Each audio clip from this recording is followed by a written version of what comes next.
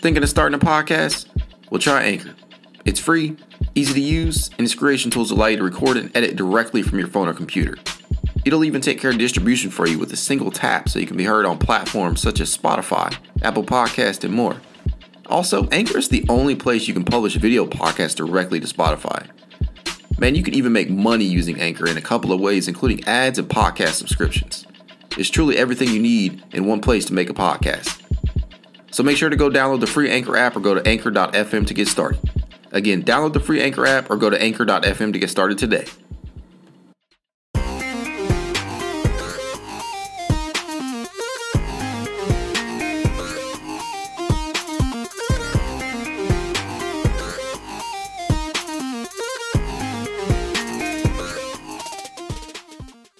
Welcome to another edition of the It's Cavalier podcast. As always, it's your boy Mac. Joining me today is my friend and co-host Corey Walsh of Fear the Sword, and special guest. I cannot believe we actually got this guy to appear, Mr. CJ Miles himself. CJ, how you doing, man? I'm good, man. You know, just living life, being a dad. We was talking about beforehand, but everything's good. I can't complain. Oh, man. Yeah, I can't even explain to you how excited we are to have you on the pod, because to be honest with you, man, the 2010, 2011 through the 2013, 2014 seasons, very, very, very tough times to be a Cavalier fan. And guys like you, Alonzo G, Andrew, I was going to say Andrew. That's my guy, Zoe, man. I speak to Zoe. We still speak. Oh, for real? Yeah, that's dope, man. Yeah, we'll definitely ask you about him here in a minute. But yeah, you guys were definitely bright spots in kind of like a dark time in Cleveland. And, you know, I can't remember, you know, how many times I would turn on a game and, you know, I'd see you guys playing and it would instantly lift my spirits, you know, win or lose.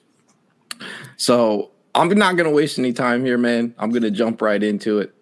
Definitely have a question for you here. And that is, who is your favorite all-time teammate? Whew, you gonna start it off like that? I gotta hit you with the hard one. That is I don't know if I can answer that question like one person. I had so many like good relationships, and because like, not to get long-winded on it, but because of like coming in so early, there were so many different types of relationships. So like when I was younger, I had big brothers, you know, like guys that really, you know, I was 18-year-old kid. So like Darren, Ronnie Brewer, Paul Millsap, those guys kind of like, that was like a tight-knit crew that I was around. They kind of let me, I was like literally the little brother. They let me hang around. Like those guys had, like Darren had a family already. And then they were just older. Like I was the youngest guy on my team for 3 years?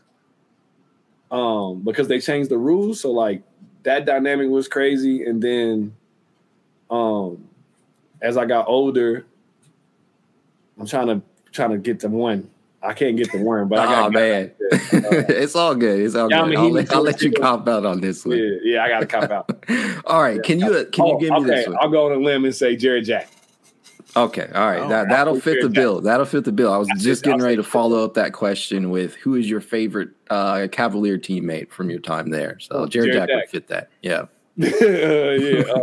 No, but me and Kyrie got really close in those 2 years, and I think people could see that from the outside. Like me and Kyle were like, that's my little bro. Like we spent a lot of time together. Same with Tristan. If I see Tristan, you know, it's love. Who else? Luke Walton, who I've known for a while on that team. Luau the same. Luau Dane the same. So like there was some, but the greatest. Andy Varejao is like the greatest human. You pegged it, Corey. You got that one. Yeah. Everyone loves the freak. He's like the greatest person. Like I've never seen anyone mad at him. I've seen anybody fuss at him. Like the effort that he plays with, it's the same type of effort he has as far as like joy outside and the way he lives. A big ball of energy. Yeah. He's just a great dude, man. I've never seen him mad, except for when he's yelling on the court, but that's not really mad. CJ, when you were in Cleveland, what did you feel like stood out most to you while you're there for your few seasons? As far as just the city, like the people? Just in general, like what experience kind of caught you by surprise with Cleveland that you weren't expecting going in?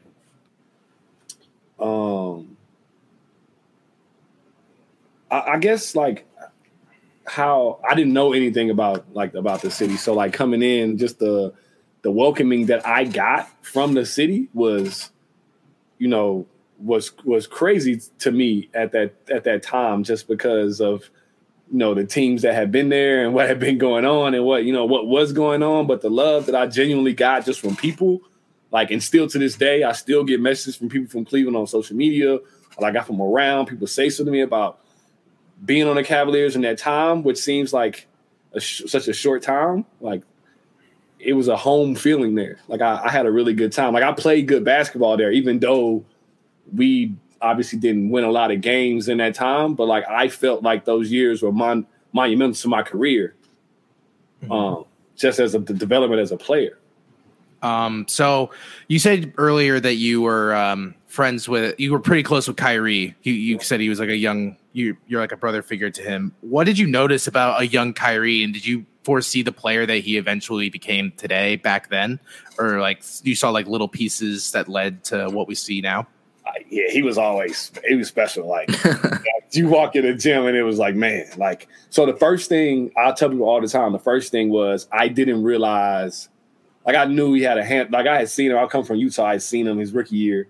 I knew he handled it well. I knew he finished. I knew, the things he was exciting to watch, but I did not realize how well he actually shot the ball. Like, as far as just like pure shooting the basketball, he is one of the better shooters that I've competed with in shooting games and working on it in the gym in the summer and during the season. Like, he shoots it as well as anybody that I've been in the gym with. And that, to me, was what I felt like in the beginning that made him stand out so much, because he created all that space and he had the weapons to make people jump all over the place because he shot all so well. And then the other thing was just him getting the taste of the playoffs. We talked about that when I was there. I was like, when you taste that, it'll change the way you work, the way you see it, the way you feel about just, that third season of basketball.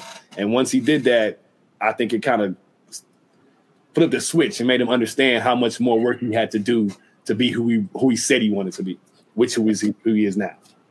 He was locked in, dude. When he first reached the playoffs, you could tell his game was built for that. He definitely one of those types of guys. For sure. I wanted to ask you about something that kind of in Cleveland mythology right now, I kind of feel like.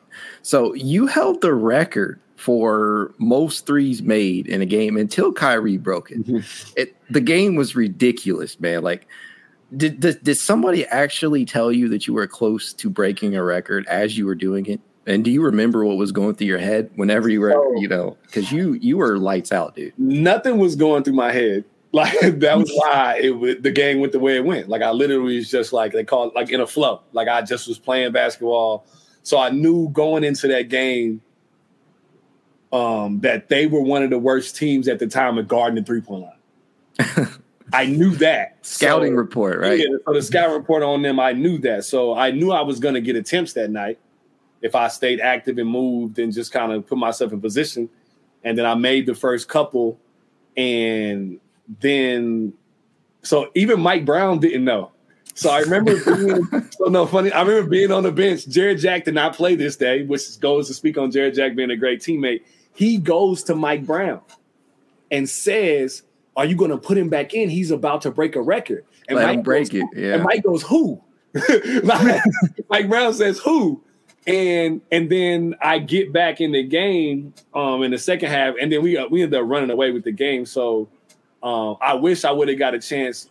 Jared was actually mad that he didn't let me try to get the league record at the time, which was like 13 or 14, which I probably could have got because there was enough time. But yeah, I didn't know until they said anything to me. I knew I was making shots. I mean, you actually, I want to say you're in there twice because you made 10 on that occasion right there, as you guys can see. Dude, I'm just looking at these highlights. This is crazy. And then I think you are also tied for third as well with 8 made triples. Guys like Kyrie. So the year before, I did the thing that the one you posted, actually. The way we ended up even getting to this point. Somebody showed me the video that was posted and I retweeted it. That game in Brooklyn.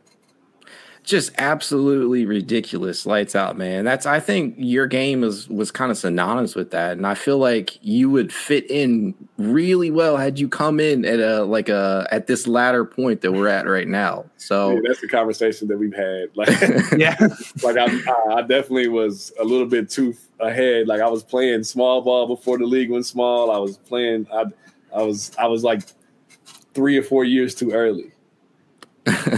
Yeah, you would easily fit in on like any team in the league today. Not that you didn't back then. It was more uncommon, you know. For sure, I would be some of the shots that I got fussed at for early on when I was doing it. I would be, like they would like put a red carpet down for me to take those shots. Like, no, yeah. Back then, if you took more than a few threes, coaches would yell at you. And now it's like, please take 5 or more if you're gonna just be that type of player. I came into the Utah Jazz. We were in a system. Everything was 15-foot jump shots and layups. Like that was not, I didn't really start to shoot the 3 like that until I got to Cleveland. And Mike Brown sat me down, and he literally said to me, he said, you shoot the ball well enough. I think you shoot it well enough, and it's been a big enough part of your game where I think you should focus on this more. Especially for me playing with Kyrie and then Dion and then Jared and guards that played the way they played, having Andy screen, having Tristan screen. He was like, this could really, be a separation thing for you. And I'm down for anything that's going to bring me more minutes. So we really had that conversation, and he literally changed my mindset on how I worked on my shooting and putting myself in position to be able to shoot the ball in different ways and more range, off the move, being really prolific in the corners. I salute him for that. He changed everything. How does a transition for a player like that happen? Because you always see, like, as players' careers go on further, sometimes they have to completely alter their game in order to stick around in the league. So you said you feel like your time in Cleveland kind of was like when you made your change. How does that affect you, like, mentally? I guess in your case, you're like, I have to score more. I guess that sounds all right. Yeah. Yeah, but I always looked at the game like I always wanted to be to help my team. Mm-hmm. So whatever I could do to help my team, I was going to try to do it. And I just ended up in a position where at that time where that was one of the biggest things that I could do, because if you look at that roster, we didn't have anybody that did what I did that way. Mm-hmm. And then it just led me down that path where people started calling when I was a free agent because of me doing that.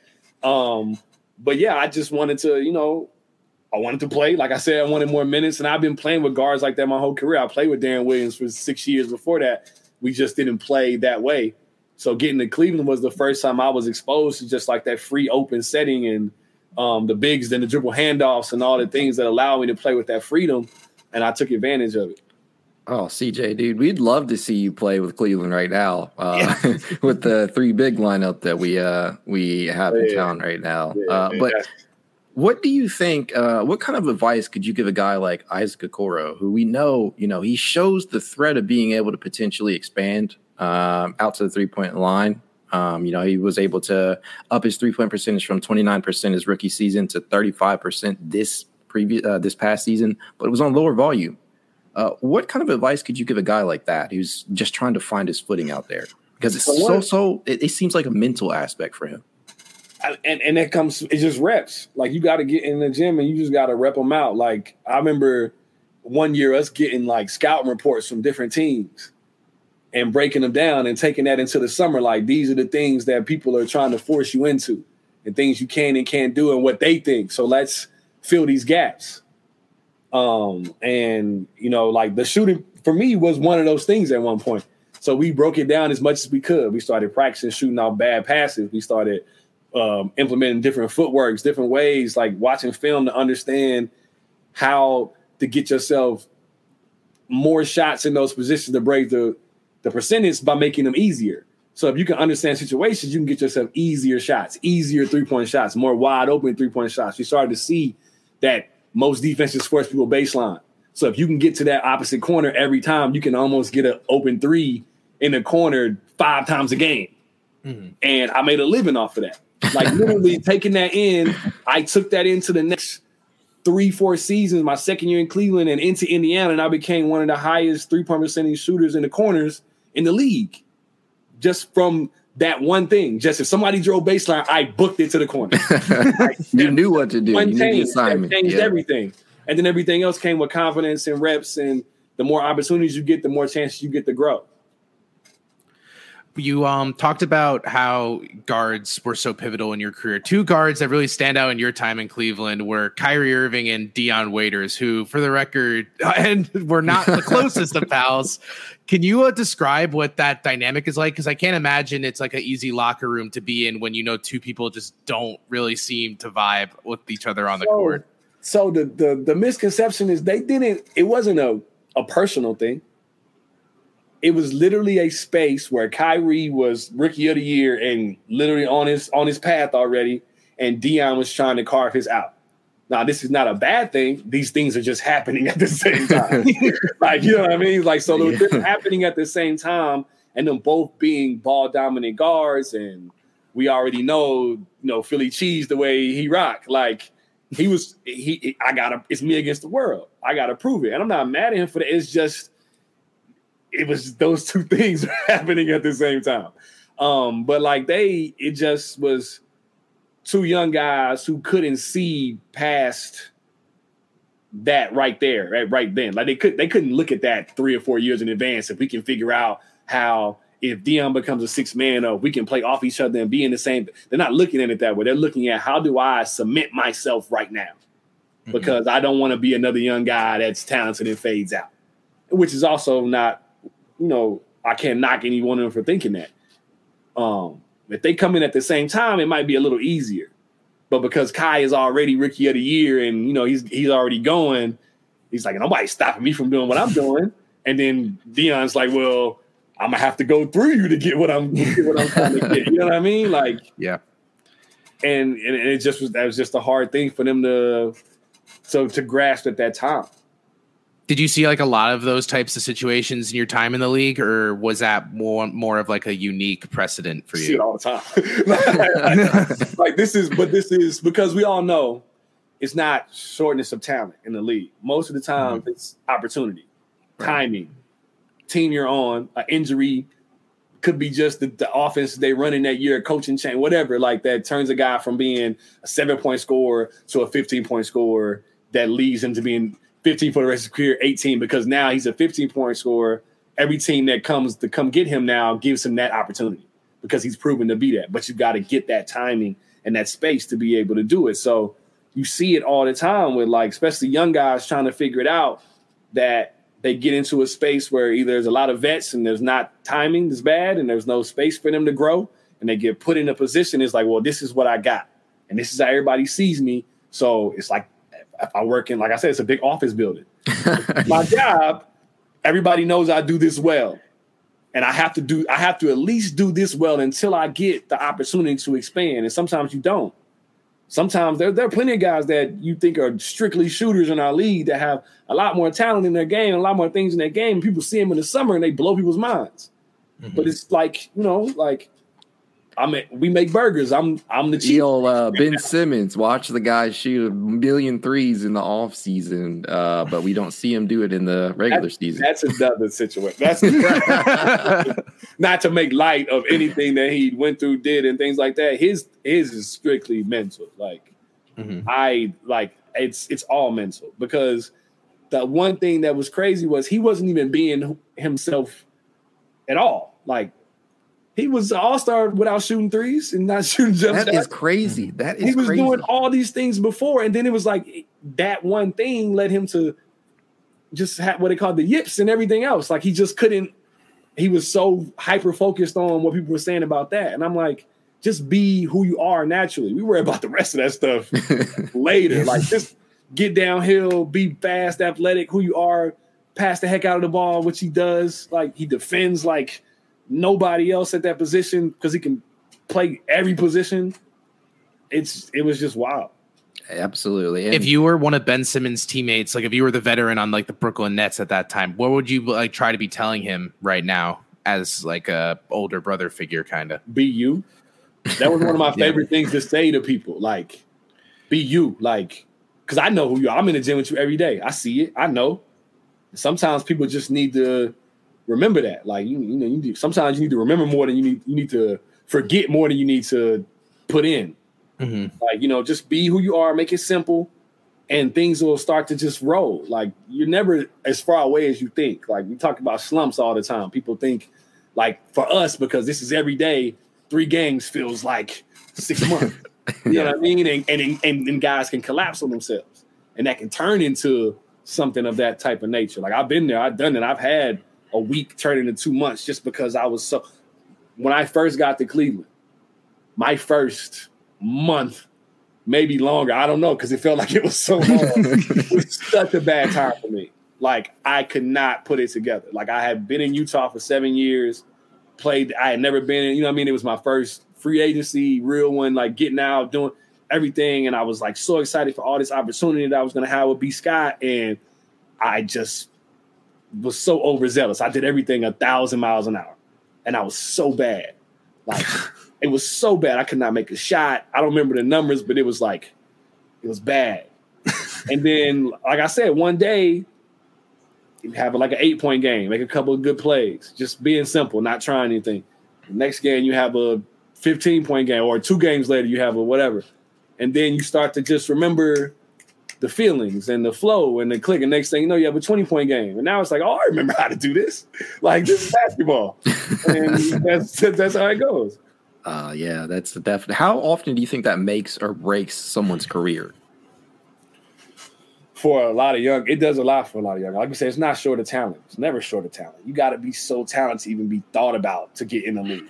Like, I think that's a thing that we kind of overlook sometimes, because that gap from, like, you know, really good high school player going to D1, then the really good players at D1, then the lottery picks at D1, then the guys in the draft that get there, and then you got a rookie that's trying to take a spot, a rookie that's already planned on having his spot. Like, the trajectories are so different. Mm-hmm. And the path to get there is so different. And guys, you know, sometimes can't handle it being given to them because they don't actually work the way they should. And then some guys are in these spots where nothing's been given to them, and it makes them 3 times better than they probably would have been if it had been a little bit easier for them. Like, we talk about Fred VanVleet. Like, Fred's not Fred if his story's not that way. Mm-hmm. You know what I mean? Like, he doesn't get the mental capacity that he has from not going through those things. So it's really just how you look at the situation. And a lot of guys, like, some guys just want to make it to the league. There's no thought after that. Mm-hmm. So they can't grasp it. It's like, all right, I got here, so it's supposed to be easy. Like, no. Well, I'm sorry, Corey. I was just going to ask real quick, CJ. One of the biggest storylines, one of the biggest remaining storylines in Cleveland right now is this whole Colin Sexton debate. And I don't know how much of Colin you've actually watched, or, you know, how much of his game you've picked up recently, but I just kind of wanted to get your thoughts on, one, do you think that Colin, at this point in time, the qualifying offer, do you think it would make more sense for him to go out there and just kind of play his way out on the qualifying offer and show exactly what he can do and how he fits with the core that we currently have in place here? And 2, a player like that who has shown on an individual level that he can, you know, go out there and put up stats and impact winning to a certain degree, but hasn't necessarily had the requisite team around him. Because you've seen this. You've been a part of this with Kyrie, Dion, other young players.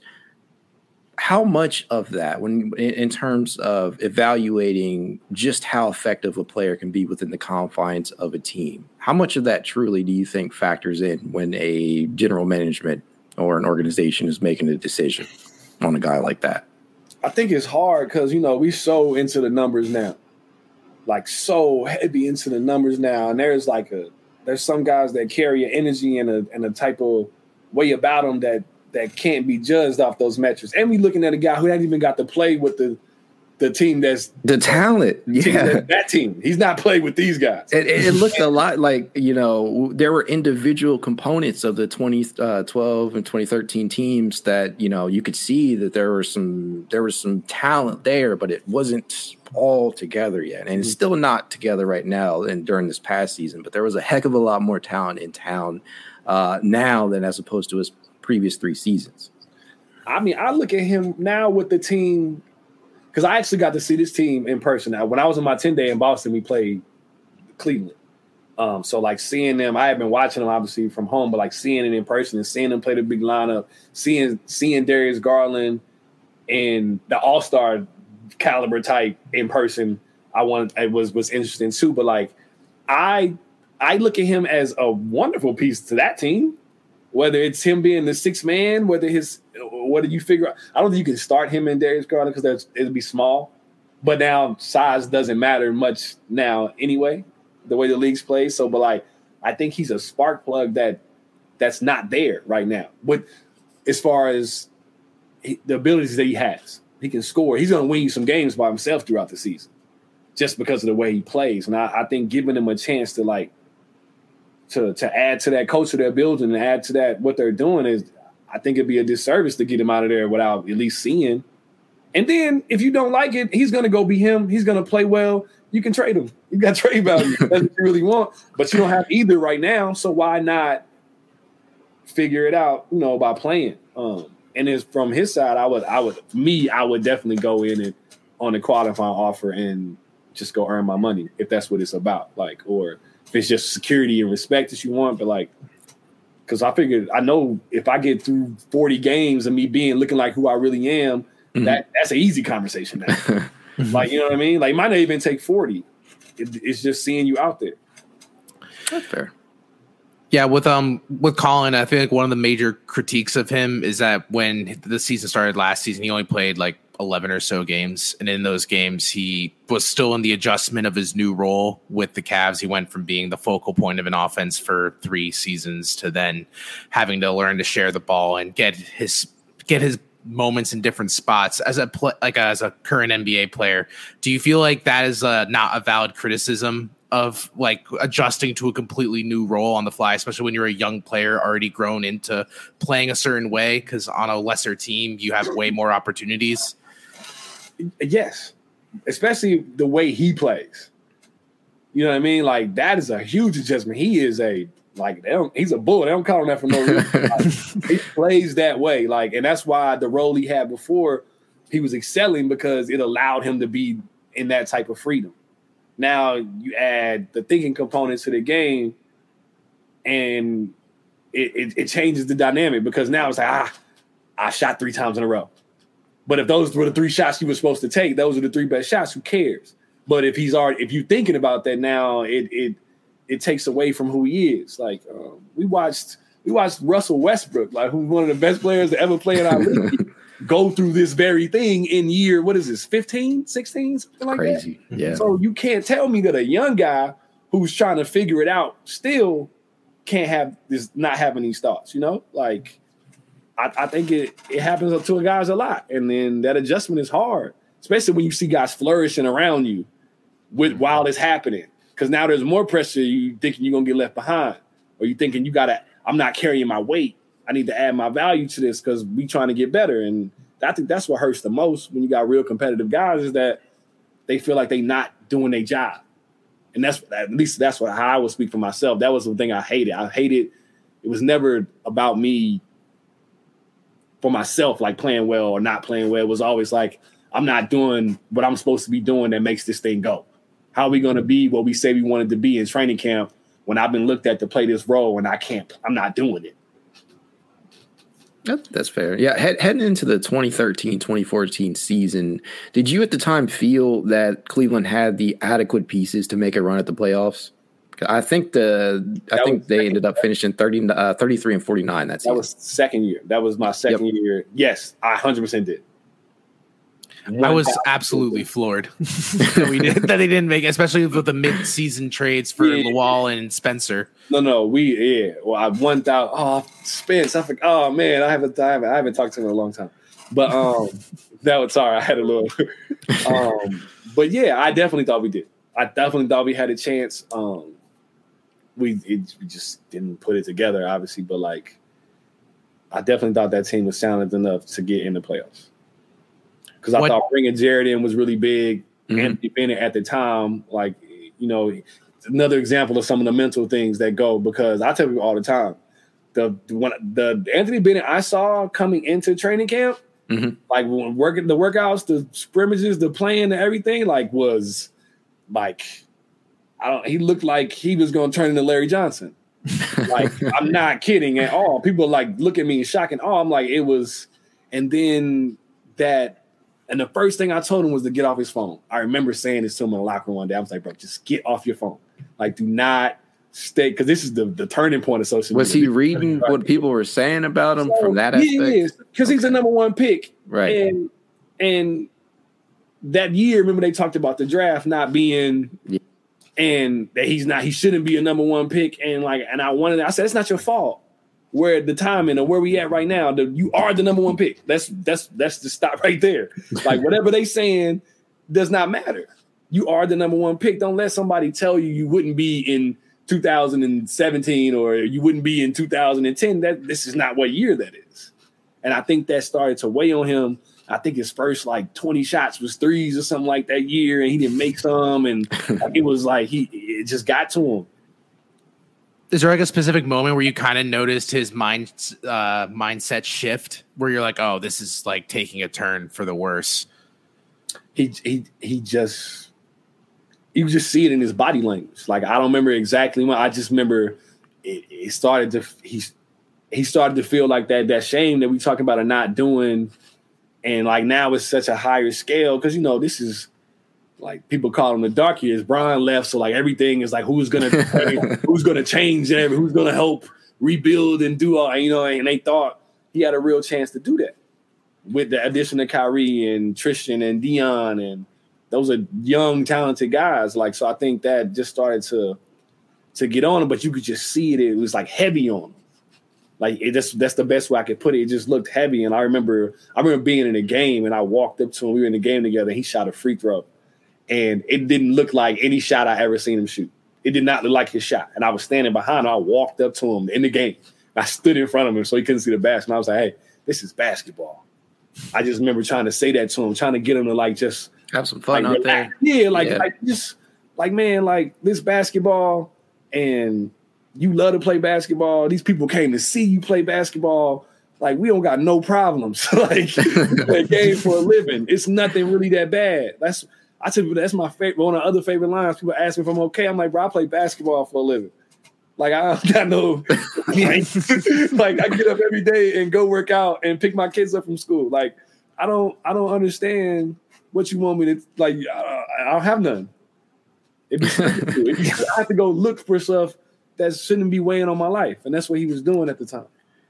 Another interesting character during your second season with the Cavs was the Andrew Bynum situation. Could you elaborate what it was like? Because that just seemed like a turbulent experience from beginning to end. And I just want to know what a locker room mindset was like when you have such a prominent attitude in the locker room. He had things he was going through.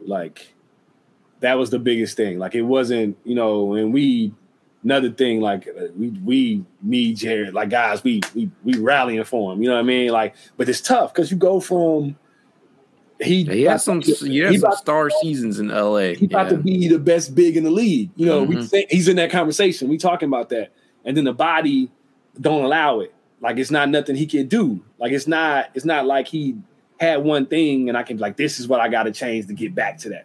It was literally days he would have in Cleveland. He'd have good nights, and then the body wouldn't allow him to do it the next day, or he couldn't practice this day. It was just things that he couldn't do, and I think that started to eat at him because every time he thought he was taking steps, it was something little that would just kind of pull him down, and it was I couldn't imagine. This is a championship caliber starting center. Mm-hmm.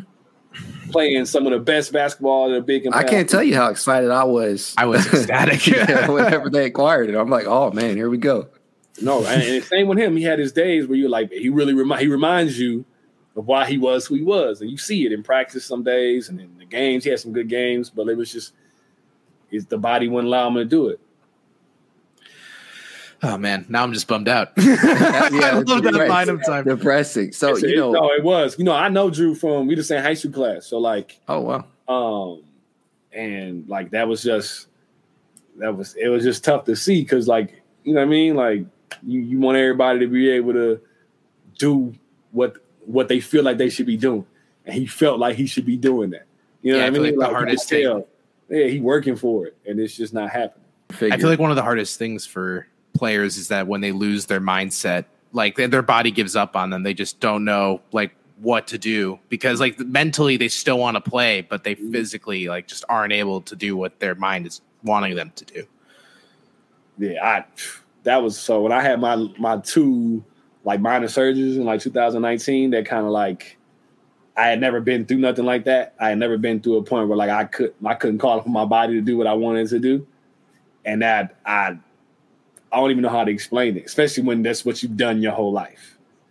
You know what I mean? Like, and you looking at it like we talked about, like I shoot threes. That's what I do. And that's what everybody's doing. Like, and I'm at home, like I got a cast on.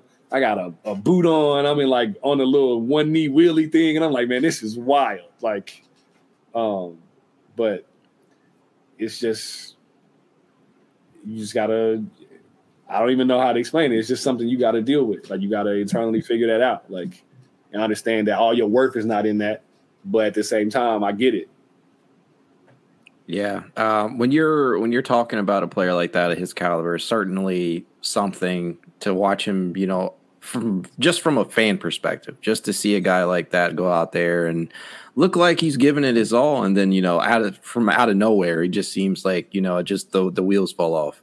Looks like we lost Corey. I think he's coming back. But, man, I wanted to ask you this because following that season and all the turbulence that went with it from an off-court perspective, you know, marked the return of a pretty big part of Cleveland history, and that is LeBron James. Now, I wanted to ask, did you or anybody else have any inkling that LeBron would possibly be returning? That because you finished that season. No shot.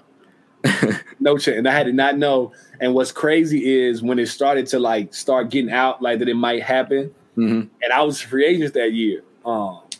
And one of the things, you know, that was part of the conversation was like how I fit with him coming back and the way he plays and what he does and things like that. But then when it got really real, everything stopped. Like it's like we're not gonna make no moves until we know what he's doing. You know what I mean? Like that's how I remember when I signed with Indiana in that free agency, Kyrie was like, wow. Like I was like, bro, I don't know what you want me to do. Like tell him no and wait until like this or this happens or whatever. But I just remember like Did you have interest in playing with him? You know, upon that time? My job, yes. Like and I wasn't even like strictly standstill or anything. I was still, you know, moving around, getting up. But I mean, just the way that the attention that he drew and the way he passed the ball. And then with Kyrie, I had a relationship with him already. Like I felt like I was, at that time, I was built to be on that team. I felt that way. And working with Phil Handy, working with Aubrey, I feel like I got so much better in that time span. I was ready for that. You know, he comes back, you know where we're going. Like, I was ready for that part. Like I hadn't been there yet. Like I hadn't done that. We will have really good teams in Utah, obviously. But I was ready to see what that was like. So now you've had some experience with time in the G League. Did you feel like you are seeing younger players just accelerate in a different way than when you were playing? Like when you said you came into the league very young, and now you're seeing players come in the league at the same time that you were when you started. Do you feel like it's just like a complete change because like the AAU circuit, or just the work that they're exposed to, and the trainers and the knowledge of the game and the way, like I couldn't go to the gym and work out with me, like, and be, you know what I mean? Like there was no way for us to bridge the gaps like that. Like when I'm in Dallas with in Tyler Relf's gym, like myself, Miles Turner, Julius Randle, Buddy Hield, all these guys, like all the top guys in high school that work out there too. We rub shoulders. We in there. Like we together. We give them all the info. We can give them all the game. We work out together. We do all these different things. Like, and that wasn't there coming up. So like so much exposure to like how you really have to work to you know get to this level. is right in front of them. Like the only pros I met Michael Finley at like the autograph signing when I was in Dallas. But like, I think that's one of the biggest things is like the exposure, and it's a problem too because some of the exposure is it looks cool to be a basketball player, but a lot of guys don't really want to play basketball. Like, you know what I mean? Like, I never been around so many young guys also. I'd be like, yo, we playing pickup, but we doing this. You trying to come work? Nah, I'm good. Yeah, you want to play basketball for a living, like, and we got a room full of guys that's done it, and you don't want to take none of this, like none of the knowledge or none of the game, or even see where you stack up. Like, even your competitive side should make you want to come. But if you passing money out on Instagram, I was gonna say, I mean, if you're not recording a vlog, are you really playing basketball? I mean, come on. That's where we at now, though. Like, and I'm not mad, at these kids being able to make money off their likeness and things like that. Like, I think they should be able to do that, especially way social media's allowed things to go. But it's also putting people in places where like guys are just, being pushed by other things. And it's not even them all the time. It's everybody around them. Like, oh, we can do this, we can do that, we can do this. Like, and did you go to the gym today? Like, you know what I mean? Like, this is what make the main thing the main thing. Like, is there a young player you've noticed in your time in the G League that you're like, oh, this guy is gonna like terrorize the league one day? Henderson. Yeah. Like, what makes him so like? I've heard a ton about him, but like, when your opinion, seeing him like every day, pretty much, what are you like noticing? I mean, obviously, athletically, he's a man child. Like, he's strong, fast, quick. Whatever words you want to put in athletic, he has all of those things. Yeah. But he wants to be it. That's the first step. Like, you know what I mean? Like, I remember talking to him and just like, he's kind of a quiet kid, but like, like he's taking in everything. And he wants it. That's the biggest thing for me. Like, because a lot of guys, like, they say a lot of things but they don't do a lot of things. Like, and he's the opposite. He's not talking a lot, but he's doing all the things that I've seen guys that are what he wants to be do. Like, he already has some of those traits, and that's big. And then the fact that he gets 2 years with the Ignite because of his age, I think is a big advantage because he gets that first year to kind of get his feet wet, and then he gets to come into a situation with confidence, which is what we talk about. Is you don't always get that. He gets to come back this year with familiarity and not thrown in a different space and whatever, and he's going to be able to really expand. With a name like Scoot, he's destined for success. So you know how that goes. Dude, you have played in over 850 regular season games. I'm not sure if you're aware of that, but you've appeared at 850 regular season games and over 44 playoff games. So I would consider that really, really accomplished. But if you never stepped foot on an NBA court again, would you be satisfied with your career? I'm getting there. I'm getting to because I'm not a big like. I was having a conversation with one of my older.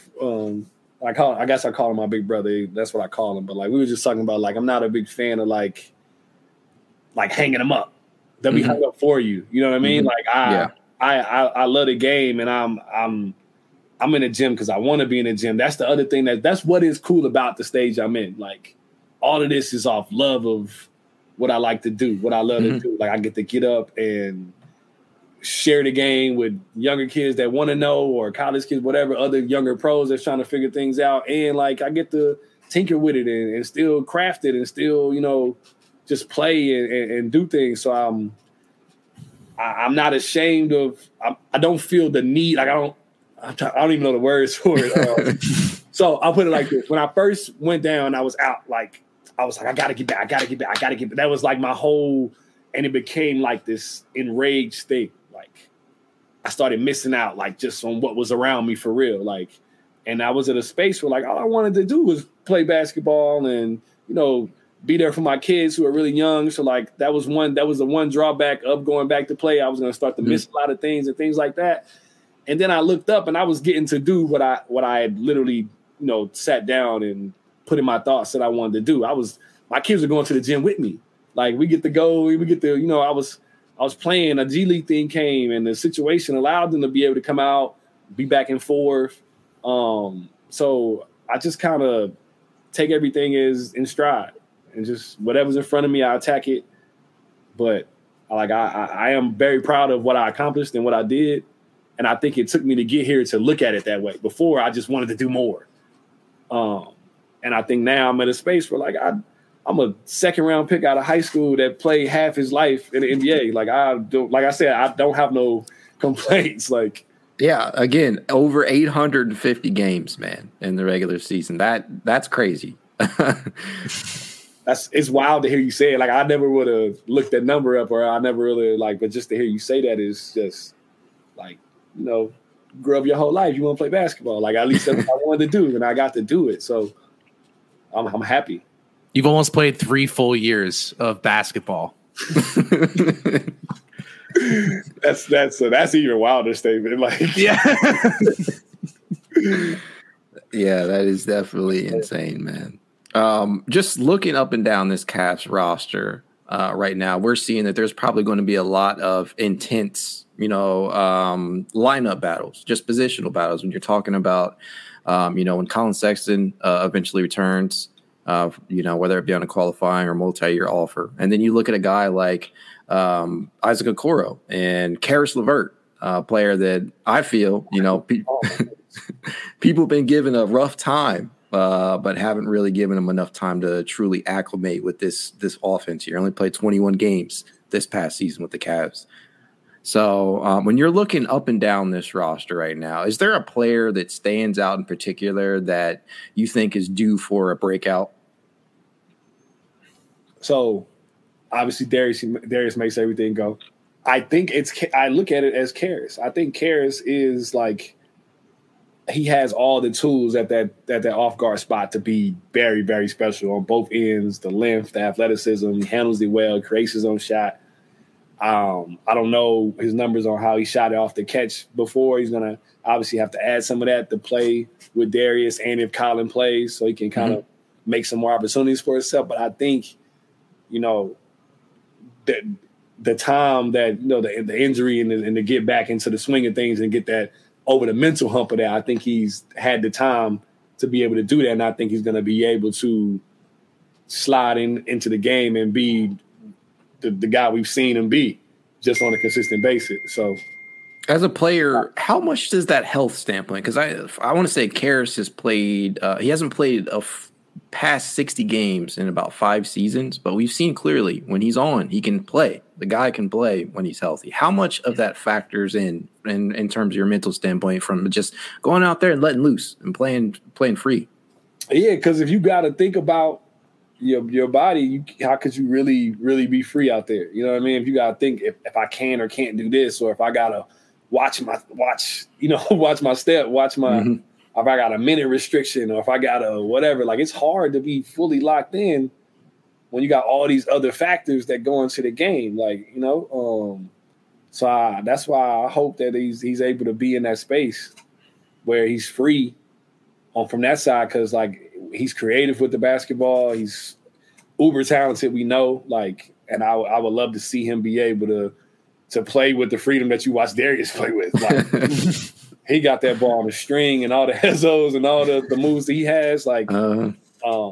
And I can't not say Evan's name. Obviously, like, I can't not say his name. Like, he's a special, special dude. Like, and I don't even know. Have you ever seen anybody like him? That's what I'm trying to say. They keep trying to give him the Tim Duncan thing, and I think that's just a demeanor thing. Like, he's quiet. He's like, I think that's what that is. But like, there's some shades of young Timmy in there when Timmy was still dunking on people and athletic, but like. He is so athletic and long and mobile, and he's under control. Like, I never see him sped up. Like, he's got like such a good pace to his game, and he started adding range to his jump shot. You know what I mean? Like, it's like, so we had this conversation about basketball all the time about the way the league changes, like how Steph shifted everything, and or before that, how Shaq shifted everything, or like whatever. So like, there's always gonna, like, Giannis right now is like the hybrid. Like, there's always a guy that's a talent that changes the way the league has to play, because they have to win. You got to beat that guy. So you have to have somebody for that. And I think he's in that realm of big, like how Kevin Garnett was, and how, like, where he's such a matchup problem, play the 5, the 4, shoot right now. You could put him, like you said, they play 3 bigs. You can put him out there. And I think he has that type of potential of really, really being dominant because of that. Because, like, you imagine KG playing in his prime now? Whew. Like, you know what I mean? Like, that's wild. And I think that's my best comparison for him. I like that comparison more. The KG comparison. Because of the mobility and the thing. Like, I think KG had a little bit better handle with it, but we can get there. Like, how old is he? Mobley? Yeah, the 21, I think, 2021. Yeah, so we talking the same type of trajectory. KG came in really young. He came in 18, 19, but, like, he don't turn into KG for a couple years anyway. So I look at it that way. Like, I think he's got that type of potential, like, to really, really shift this thing. And he looks like he liked to work. Like, so. Yeah, silent type. Always, you're not going to see him complain about anything out there. Those are the scary ones, you know. Never hear him coming. You never know what's going to happen. Is there anybody on the current cast roster that reminds you of yourself right now? A younger self? I don't know. I can't really place it. Like because when I was coming there, I was still, like I said, we weren't talking about shooting threes. I was still very much run and jump kind of slashing. I was super streaky at that time. Like, I was either making 9 threes or I was like, you know what I mean? Like, it wasn't really that type of party yet. Like, I hadn't really grasped that part of shooting yet. But I don't know. Like, I see a lot of the young athletic wings now, and they because the game is so open, they have the potential to become anything now. Like, you know, before it was just kind of like the systems allowed guys to be who they were in the systems. Now it's so free that the opportunities, if you can, you know, execute a couple times, trust grows from those. So, like, if you get a pick and roll just because you're playing free, we might have never put you in a pick and roll before today. But because you get a few games in a row of just because of the freedom of play that allows you to get in them, now start the second quarter, I'm going to put you in this pick and roll. Because you've shown me for 2 weeks now in the freedom of it that you can make these decisions and play the game that way. Like, to go back to, like, me in Salt Lake, we playing in a 1-4 high system. Everything is, the pass goes there, this happens. Like, that's how we playing. Like, every play, every team in the league knew all our plays. Like, we just ran them well, but, like, that's the way it was. So I think now it's just like guys got to just take advantage of the opportunity and work. Yeah, definitely going to be a lot of positional battles, as I said before. You know, you're going to see probably some tough conversations that JB Bickerstaff is going to have with some of these guys. JB too. I had JB in Memphis. I got traded. I love JB. JB's a good dude. Him and JJ. But, like, I'd rather have that conversation than be trying to figure out how I'm gonna plug these holes. Like, I'd rather be talking like, man, I might have to play him 18 and him 17. Okay, like. And then they'll figure it out as the season goes. Like, yeah, it's a good problem to have for sure. Definitely something that I am not envious of JB Bickerstaff for, but as a fan, I'm glad that we can finally be talking about these types of things, like who is actually going to play and who's going to sit. Yeah. It seems like between you liking Luke Walton and JB that you should have a return to Cleveland in the cards. Something should be, man. You'd be a perfect fit there. Yeah. Call me, man. I'm still in shape. I'm moving. I know you love living in San Antonio, but we could run it back in Cleveland one more time. Yeah, for sure. Like, I'm always down. Like, and I'm always down too, because, like, my biggest thing is, like, I always say you try to be what you didn't have. So, like, I always think about coming up, like how many older guys really could attach and really help me the way I needed to be helped at the time. It was such a different league when I came in. It was still at the grasp of that old school, like that, like hard life, hazing, all that. It was still almost in there. Like 2005, like I'm still getting up at 5:30 in the morning to get donuts and like chasing bags and like, you know, like the silly stuff. Like, is that a real thing? Like that really happens? They do that. So, story. We land somewhere cold. I'll say Minnesota. I don't remember where it was. we land. It's like 2 a.m. We're riding. This telling my age again. Greg Ostertag is on my team. Him and Matt Harper. Greg, for some reason, this donut shop sign is on at 2 a.m. It's closed. I don't know why it's on. I don't know why. And it's freezing. We passed it. It's like 10 minutes from the hotel. Taps me on my shoulder. He was like, hey, in the morning, we're going to have to get taped at the hotel for a shoot around. You better have 24 donuts in that room. And if I find out you took a cab, it's going to be problems. Yes. And knowing Greg would have somebody there and there watching. That was the type of dude Greg was. He was hilarious. He was funny. Like, he never did anything malicious to me, but he messed with me. And he was a Dallas guy. Like, he's from the area. So, like, he messed with me. And, like, I remember he made me carry his shoes. And then he'd be like, no, you bring me my shoes to my room before we go to the bus. Don't bring them to practice. Like, bring them to me at this time in the morning. I'd get to his room. He'd still be asleep. Like, he wouldn't even be ready to go. He'd just be like, oh, thanks. And, like, just messing with me. Matt wanted a newspaper, like which is ancient times. People asking for newspapers. That's how you do something like he wanted newspapers, like, but yeah, I didn't get any of that crazy stuff. You hear those Shaq stories, him tying people up in showers and stuff, nothing like that. It was real though. We had duties for sure. Yeah, I'm sure that plays a role in the camaraderie and the brotherhood. No, for sure. Like, but then it was messed up because I couldn't do any of those things because everybody that came was older than me. So like, what I'm gonna tell dude that's 3 years older than me to get my bags? I can't. Like, I didn't get that part. So then, yet another reason to come to Cleveland. You have a bunch of youngsters there. At this point, I don't care enough. Like, I'm just worried about if you got your shots up. Like, I'm not worried about none of the other stuff. Right. Man, before we get out of here, we know the East as a whole, really the NBA. It's a great time right now in the NBA. It's so much talent, very talent-laden league. But the East in general, in my opinion, took a massive leap. You're going to see a lot of different teams this season vying for those 10 spots, when you're factoring in the playing games and whatnot. Do you think Cleveland right now, just purely on paper, has the requisite talent to become a top 6 seed in the East? The talent? Yes. Mm-hmm. Yes. Yes, without a question. Like, I think they do. It's just about growth at this point. Like, it's about when you got – and that's the thing, too, especially when you got young guys that are becoming your guys. Mm-hmm. Like, there's still some curves, some things they got to get to. Like, because now Darius has got to come back on top of last year and figure out how, like, there's even more effort to get the ball out of your hands, to take things away from you. It's another learning curve. And, like, once you can master, like, taking it a game by game and really, like, picking apart defenses and understanding what people are really going to try to do to you. Because the biggest thing is, like, they always talk about, you always hear people say the game's slowing down for them. They always say that. Yeah. That's just familiarity. That's just like, oh, I've seen this before.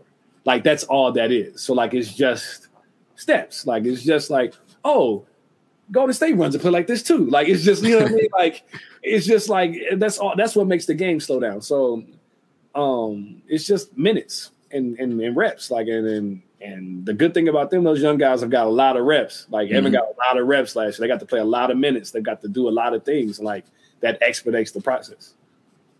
Awesome. Yeah. I mean, I'm really pulling for him this season. I'm hoping that, prior to injury this past season, they looked to be in pretty good shape to finish as a top 4 seed. But like I said, the East got a little more dangerous with guys like with Dejounte Murray. In general, like you said, like the league is as talented top to bottom as it's ever been, just from a player standpoint. Like, even guys that don't get a lot of minutes on teams, like, those guys are even more talented than they used to be. Like, like, it's just because the skills have been driven so much more now.